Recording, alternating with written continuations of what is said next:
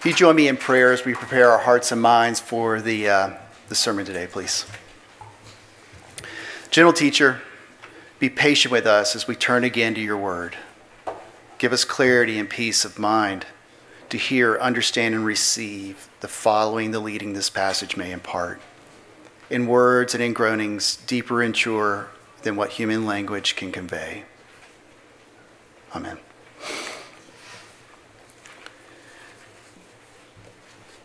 The sermon passage today is from Romans chapter 12, verses 14 through 25. We know that the law is spiritual, but I am unspiritual, sold as a slave to sin. I do not understand what I do. For what I want to do, I do not do, but what I hate, I do. And if I do what I do not want to do, I agree that the law is good. As it is no longer I myself who do it, but it is sin living in me. For I know that good itself does not dwell in me, that is, in my sinful nature. For I have the desire to do what is good, but I cannot carry it out. For I do not do the good I want to do, but the evil I do not want to do, this I keep on doing. Now if I do what I do not want to do, it is no longer I who do it, but it is the sin living in me that does it. So, I find this law at work. Although I want to do good, evil is right there with me. For in my inner being I delight in God's law. But I see another law at work in me, waging war against the law of my mind and making me a prisoner of the law of sin at work within me. What a wretched man I am. Who will rescue me from this body that is subject to death? Thanks be to God, who delivers me through Jesus Christ our Lord. So then, I myself, in mind, am a slave to God's law, but in my sinful nature, a slave to the law of sin. This is the word of the Lord. Thanks be to God.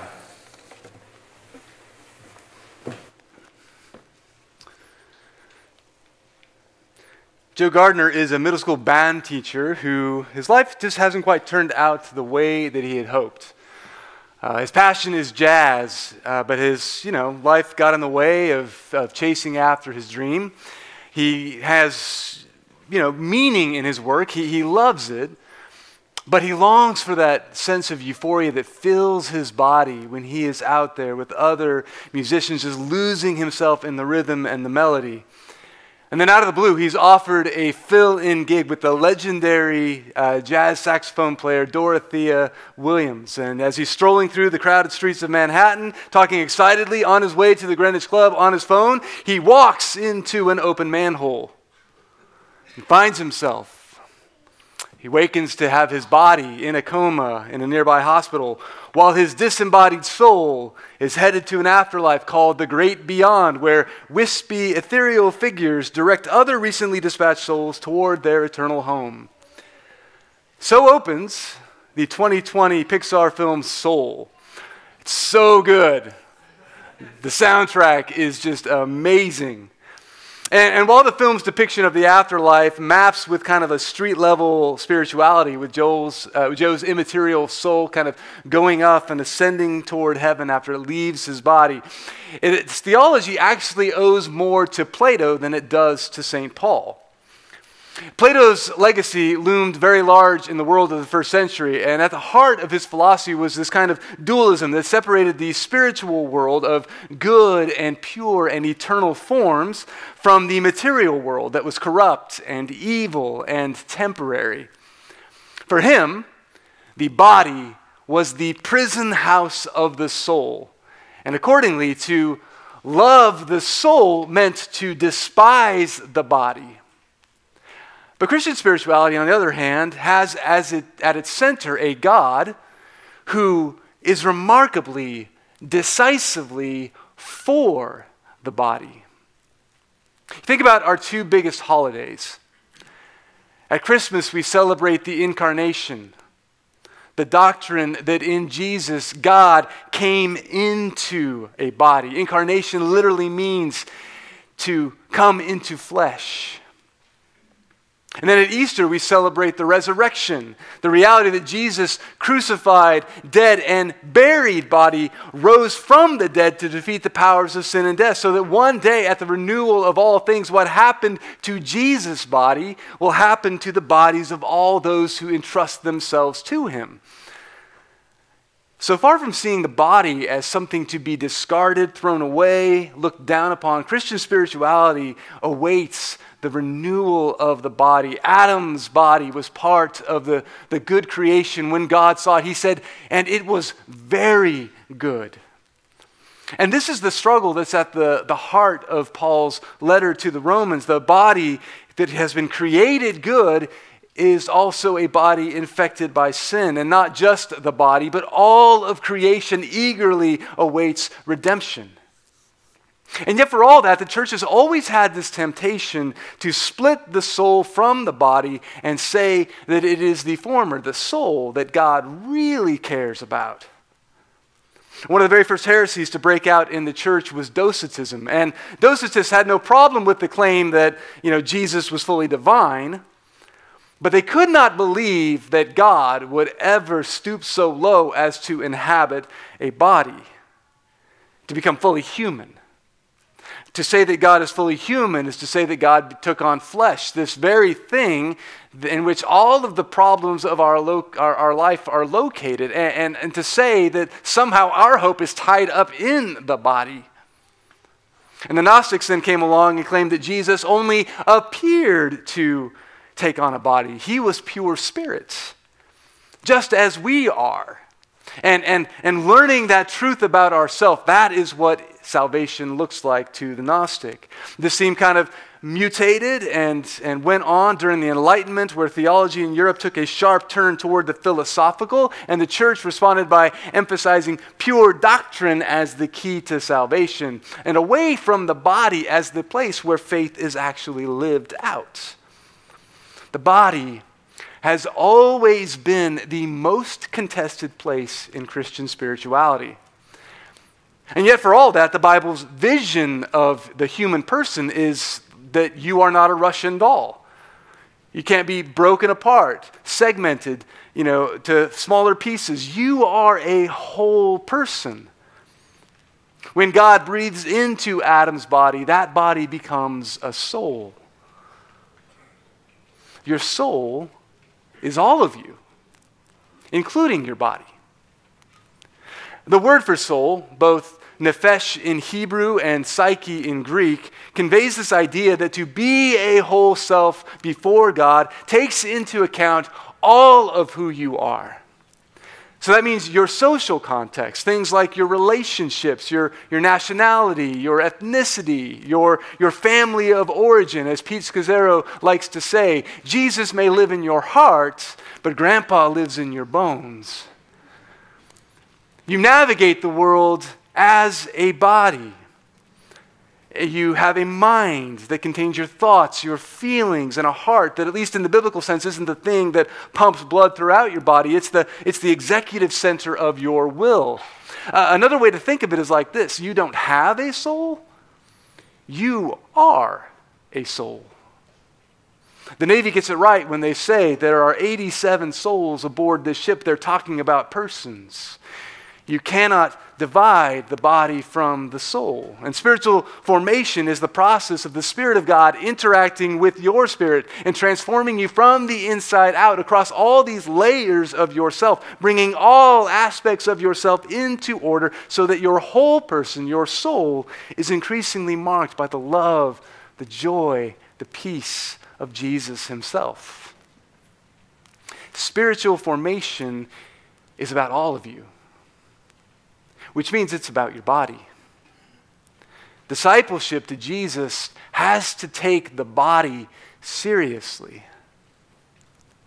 But there are a lot of things that get in the way of that, desires that break into all of these different layers of the self that try to work their way toward the center, try to orient yourself around those things.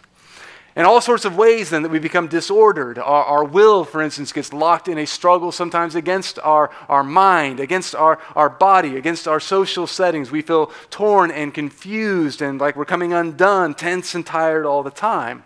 How do we make sense of all the parts of me that feel like they're divided? How do I partner with God to integrate these scattered pieces of my soul into life with God?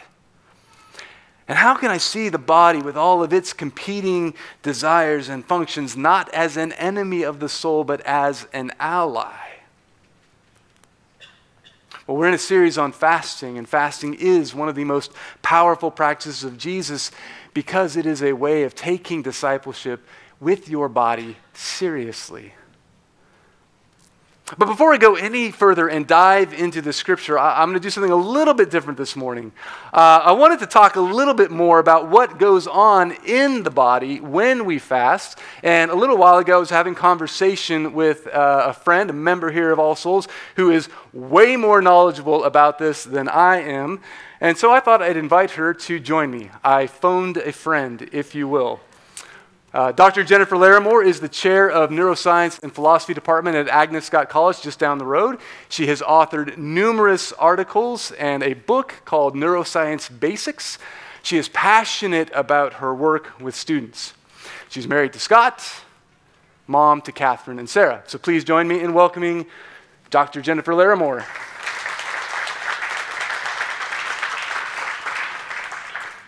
So for those of us who are uninitiated and hear a word like neurobiology, what is it that you study?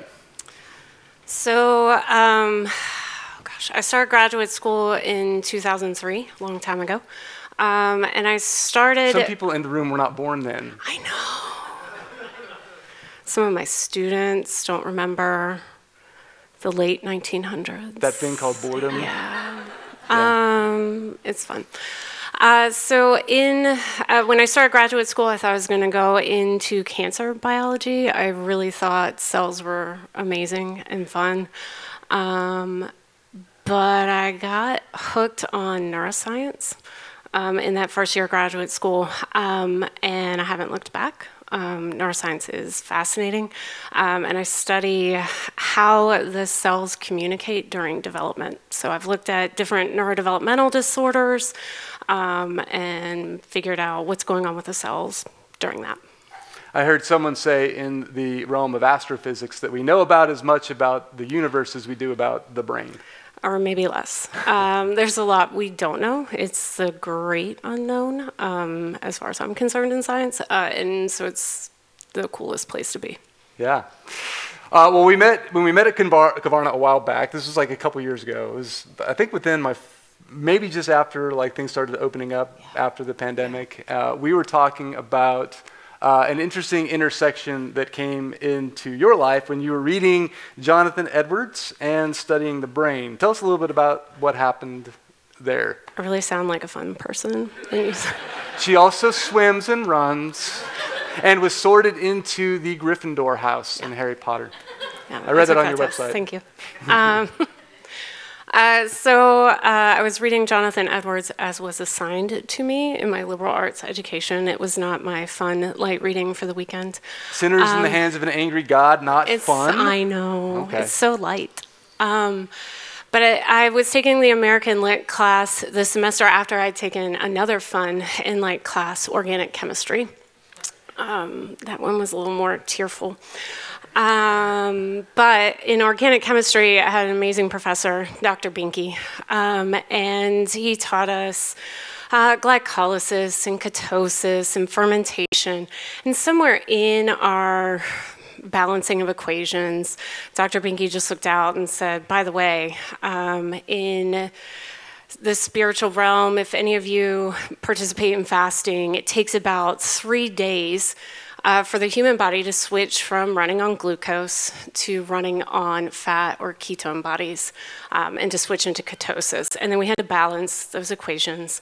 And I thought it was really interesting that Dr. Binky gave us this piece of random information in organic chemistry. And then I took that into American Lit when we were reading Jonathan Edwards again as an assignment. And the professor mentioned some history behind Sinners in the Hands of an Angry God, said that Jonathan Edwards had indeed written this 3 or 4 days into a fast. And I thought, oh, that's interesting. I wonder what his brain chemistry was. I think I was the only student asking that question in American Lit, but it was a really fascinating class, and it was at a college where they let me explore what was going on and helped me find answers. Yeah. Asbury College made the news this last year with the revival that broke out there. Actually, fasting and prayer played a big part in that prolonged kind of period. Well, so what happens in the brain, in the body specifically, when you fast? A lot. So there's a lot that goes on in the brain. There are a few things. A few things that we know of, and I can say it that way. In a neurotypical individual, we know some of what switches. So usually, you could think of the brain kind of like a hybrid car. Usually you're running on gasoline, but you might switch to electricity at the stoplight. The brain will do something similar in a fast. So it'll switch from running on sugar to running on ketone bodies produced from breaking down fat. That switch is really interesting. We don't know everything about what happens with that switch, but we do know that switching to that will enhance how your brain communicates with its neighbor's cells. So that communication is changed, and it's enhanced in a positive way. So the change is good. So what are some of the benefits that happen or that come along with that? You've done some research and some reading on kind of some of the things that science has found. So science is looking into both the health benefits and the neurological benefits for fasting, as well as looking at the ketogenic diet. So there's a lot of information out there from those two studies, and then also studies that look at Muslims that fast during Ramadan. And so a lot of the information that's out there is indicating increased learning and memory, increased overall cognition, and then an overall increase in mood stability and stress resilience. So good things. All good things. Yeah. You said there's also been some research with Alzheimer's patients and people who are struggling with cognitive decline, that fasting has somehow, in some cases, slowed the process of the progression of the disease. And in some ways, they've even gotten better. Yeah. Come back some of the. A lot of the studies are looking for the neurodiverse population. They're looking at Alzheimer's, epilepsy, multiple sclerosis. In the mouse models, they're looking at ADHD, at neurodevelopmental disorders. And everything shows an increase in learning and memory, an increase in stress resilience. So it's like God knew something. Yeah. Well, Jennifer also has a spiritual practice that we benefit from every week. How did that come about? I started making sourdough bread. Not during the pandemic, which is everybody else's story. It took me a while, but basically I still love chemistry and science, and this is a tasty way to do it at home. Yeah.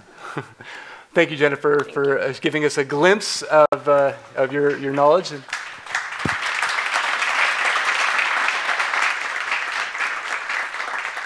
I saw Dr. Kraft taking notes on that section over there as well. She's in my line of sight here.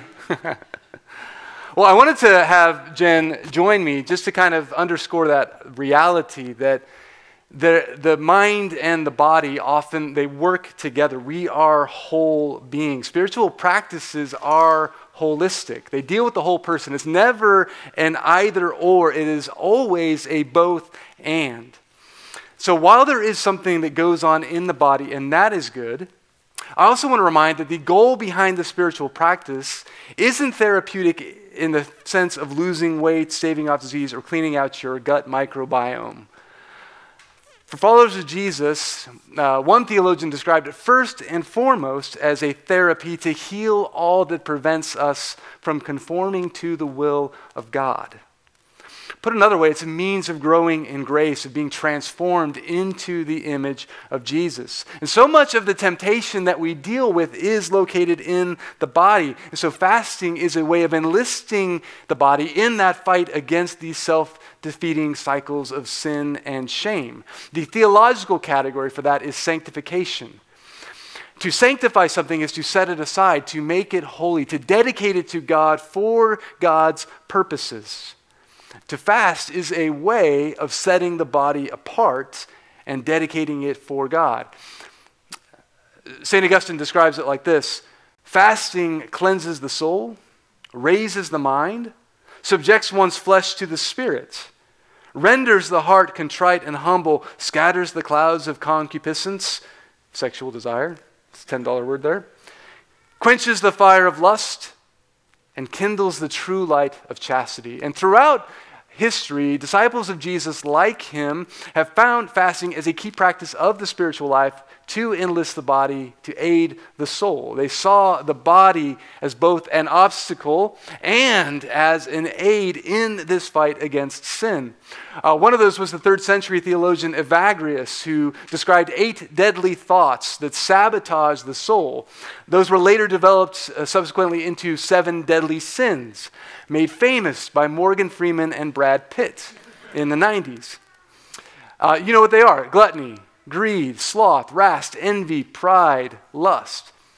And in his thought, gluttony was the very first of those deadly thoughts, because he saw in the human body the way that an unchecked appetite has this cascading effect across all of the others. It leads to the soul's ruin. This is a little bit about what St. Paul is getting at when he describes the enemies of the cross to the Philippians as their God is their stomach and their glory is their shame. And particularly, Evagrius saw the link between gluttony and lust as these strong bodily impulses, and that the capacity to steward the body's natural desires in a healthy way for food and sleep and sex, they're all connected. They rise and they fall together. This is the tension that Paul is getting at in Romans chapter 7. For I know that good itself does not dwell in me, that is, in my sinful nature. I have the desire to do what is good, but I cannot carry it out. For I do not do the good I want to do, but the evil I do not want to do, that is exactly what I keep on doing. There are parts of the Bible that you read and you have to kind of dig into the history, the context, and let them work on you. But then there are other parts that you read and they just cut to the heart of what it means to be human. I do not understand what I do. For what I want to do, I do not do, but what I hate, that is what I do. Anyone ever feel that way? Just a couple of you. Cool. That feeling that your deepest desires, to love God, to pursue Him, to love the good, to be a person whose thoughts, whose actions are marked by love. Those are your deepest desires, but at any given moment, they are overridden by your stronger desires. To breathe out that biting comment at the end of the day. The inability to rejoice at a friend's good news because of some deep-seated envy. That little white lie that you told just to save face. The gaze that looks at a body as flesh to exploit rather than as a soul who bears God's image. And Paul is just naming that existential angst of sin, that self-defeating cycle. Well, that's what Paul and Jesus throughout the New Testament call the flesh. The word in Greek is sarx, and it has this wide semantic range. But chances are, if ever you read the flesh in the New Testament, more often than not, it is describing that part of human nature that is inside all of us that does not see life as a gift of the Creator, but as something to be controlled and exploited under one's own power for one's own desire. Said another way, it is that part of your soul that is bent away from the kingdom of God and God's vision of flourishing, of what is good and what is beautiful and what is true, and is bent toward that basic primal drive for self-gratification. It's what Augustine called disordered desire. And flesh does not mean matter, as in the phrase flesh and blood. It is getting at this idea. Again, you're this whole person. You can't separate yourself out. Your flesh has to do with your whole person. It's those instinctual drives in your body for things like food and sleep and sex and power and dominance. But it's also these kind of ethereal things like security and safety and affection and esteem and agency. And so it's not to say that desires are naturally bad. Without desire, you would not get up in the morning. But desire has a way of curving inward, of being disordered. And life under the flesh does not lead to life, but to all manner of death and pain. The flesh curves love that was meant to be directed outward back inside itself. It causes us to redefine good, not in relation to God or others flourishing, but in relation to the voice of our own head, whatever our culture may be saying, whatever the desires of our own body to get what it wants, when it wants it, do not get in my way. It leads to a life of maximal self-indulgence instead of an other-centered life of self-denial. Hence, Paul writes, "Now if I do what I do not want to do, it is no longer I who do it, but it is sin living in me." It is this thing that we cannot control within ourselves. We do not have the resources within ourselves to restrain these desires in our own power. He goes on, "So I find this law at work. Although I want to do good, evil is right there with me. For in my inner being I delight in God's law, but I see another law at work in me, waging war against the law of my mind and making me a prisoner of the law of sin at work within me." It's the flesh that whispers these seductive lies. Like the one that to discover your most authentic self is to chase every desire that you have, to give into it. And the point is, the fight is not against the body. The fight is actually for the body. It is against the flesh. And in contrast to this, Jesus and those who follow after him have viewed desire not as an open road that you travel down to discover the real you, but as a mixed bag. One that in partnership with the Spirit can be turned inward and can be turned outward. It can be reordered and directed our hearts toward God, toward his kingdom. So this is the flesh, not the body, that we find in contrast to and in opposition to what Paul calls the Spirit. That deeper part of you. That part of you that was made to be at home with God, that calls after God, that longs to be with God. That part of you that is being reshaped by the Spirit of God through the saving work of Jesus' death and resurrection. And the good news is that the flesh's days are numbered. It's dying. Paul asks the rhetorical question, who will save me from this body of death? What's the answer? It's church people. The answer is Jesus. His faithfulness has broken the stranglehold. His sacrifice, his faithfulness makes it possible for you to answer his call to deny yourself, take up your cross, and follow him. But the problem is, on this side of the resurrection, we are still this mixed bag of flesh with its desires, the Spirit with its desires. So when contrasting the Spirit and the flesh in Galatians, Paul says, those who are in Christ have crucified the flesh. He tells the Colossians, put to death the desires of the flesh. Calvin called this the mortification of the flesh, which sounds like something out of a zombie movie. But it simply means take active steps to partner with the Spirit, to walk with the Spirit in this battle against the flesh. Not to shrug it off, not to justify it, not to turn a blind eye to it, but to actively surrender it to God where it has been crucified on the cross. The New Testament does not shy away from battle imagery, but it does not direct it toward the body, toward the flesh.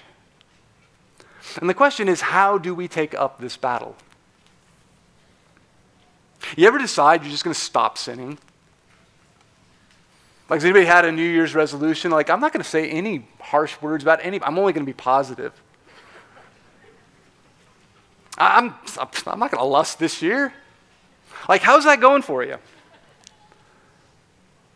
Paul goes on to write, "For if you live according to the flesh, you will die. But by the Spirit, if you put to death the deeds of the body, you will live." Translation: you cannot just white knuckle it through. You need the Spirit of God to defeat the flesh. It's not about your willpower. Willpower's fine. Willpower against an extra slice of pizza will work. Sometimes. Willpower against that inner forest fire of anger stemming from a childhood wound or against an addiction. Not a chance. As apprentices of Jesus, we need the Spirit, the same power of the Spirit that Jesus had available to him that he promises is available to us. If we want to experience the renewal of all things, including this flesh, we need to practice the way of Jesus. And one way that we grow in this ability to draw on the power of the Spirit is to do the same things that Jesus did, to take on his overall manner of life. These are called the practices. And fasting is one of the best practices to strengthen the spirit, to weaken the hold of the flesh. To close, I just want to go real quickly about how does it do that? Well, there are three main ways, and the first one is this. The first thing that fasting does is it reveals our desires. It's this way of kind of stripping away all of the layers of the false self, all of our emotions, all of our longings, all of those stronger desires that in the moment overpower us to reveal those deeper desires of our heart. In his book, The Celebration of Discipline, Richard Foster writes, "More than any other discipline, fasting reveals the things that control us." And it's not always pretty. We learn a lot about ourselves. For me, it's usually around 2 o'clock in the afternoon. Like how fragile we are. How much we need external things to be happy. How far our hearts are away from God. And then once all those desires come up, we get to question those desires. The spiritual writer Ronald Rolheiser says that spirituality is what you do with your desire. To get back to that integrated center, the answer is not in repressing down desire or indulging it or judging it, but in chasing it to its source. And to find as those things shift and they settle that we have the opportunity to give them then back to God. Secondly, fasting reorders our desires. Now, I'm not like a sage Jedi Knight level master of this or anything. But it has been part of my rule of life for a while. And one of the things that I notice when I'm fasting is that in that sifting process, my desires begin to shift. They begin to move around. Those deeper desires, the things that I want to reflect in my life, a life that naturally produces the fruit of the Spirit, those things come to the surface. I want them more. I find myself drawn to a God who is bigger than my desires can handle. And I start to see others as something other than an obstacle or as a means of fulfilling my desires.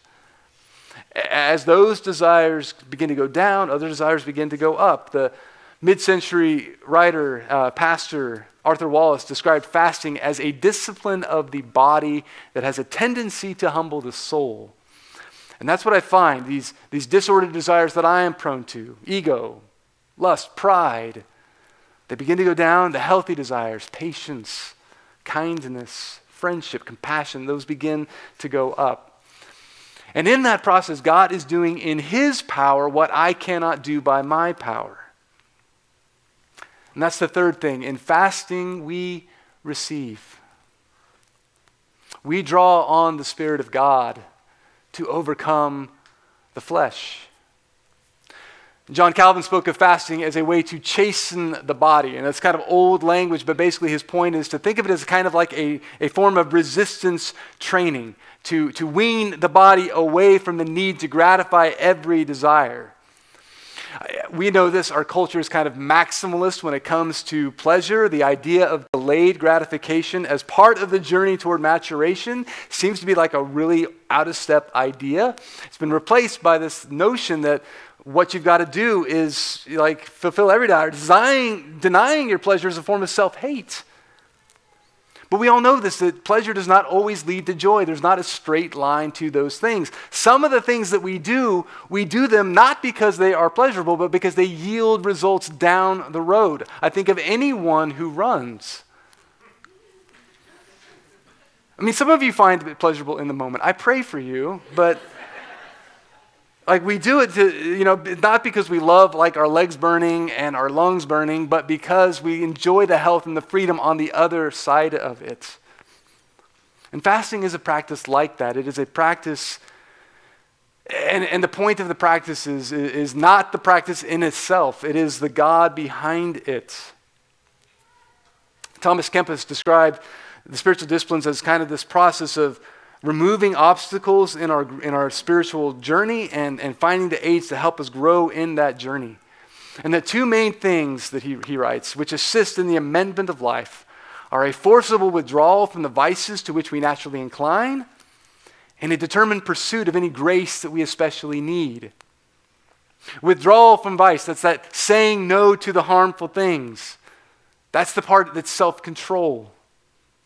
The determined pursuit of grace, that's saying yes to things that may be challenging and not easy in the moment, but that are good. That's self-discipline. Together, they work to effectively align our will with God's will. And I've come to believe that particularly in desires of the body, whether it's greed or gluttony or lust or whatever, that fasting is one of the most powerful tools at our disposal. And Kempis went on to write, "Restrain from gluttony, and thou shalt all the more easily restrain all the other inclinations of the flesh." And his thought was not like it's one-stop shopping, you do this and you're done. It does not replace therapy, it does not replace community, it does not replace getting a dumb phone if that's what you need or whatever. But it's a way to open the body to the power of the Spirit, to train the body to move beyond pleasure, beyond instant gratification, to help us learn that we can be happy and content when we don't immediately get what we want. To help train us for those times in life when that is all that we have on offer, whether by circumstance or by others' control or by the sovereignty of God. There are times in life when what we want we cannot have. Fasting is a way ultimately to embrace those hard seasons and to find God in the midst of us, to train ourselves.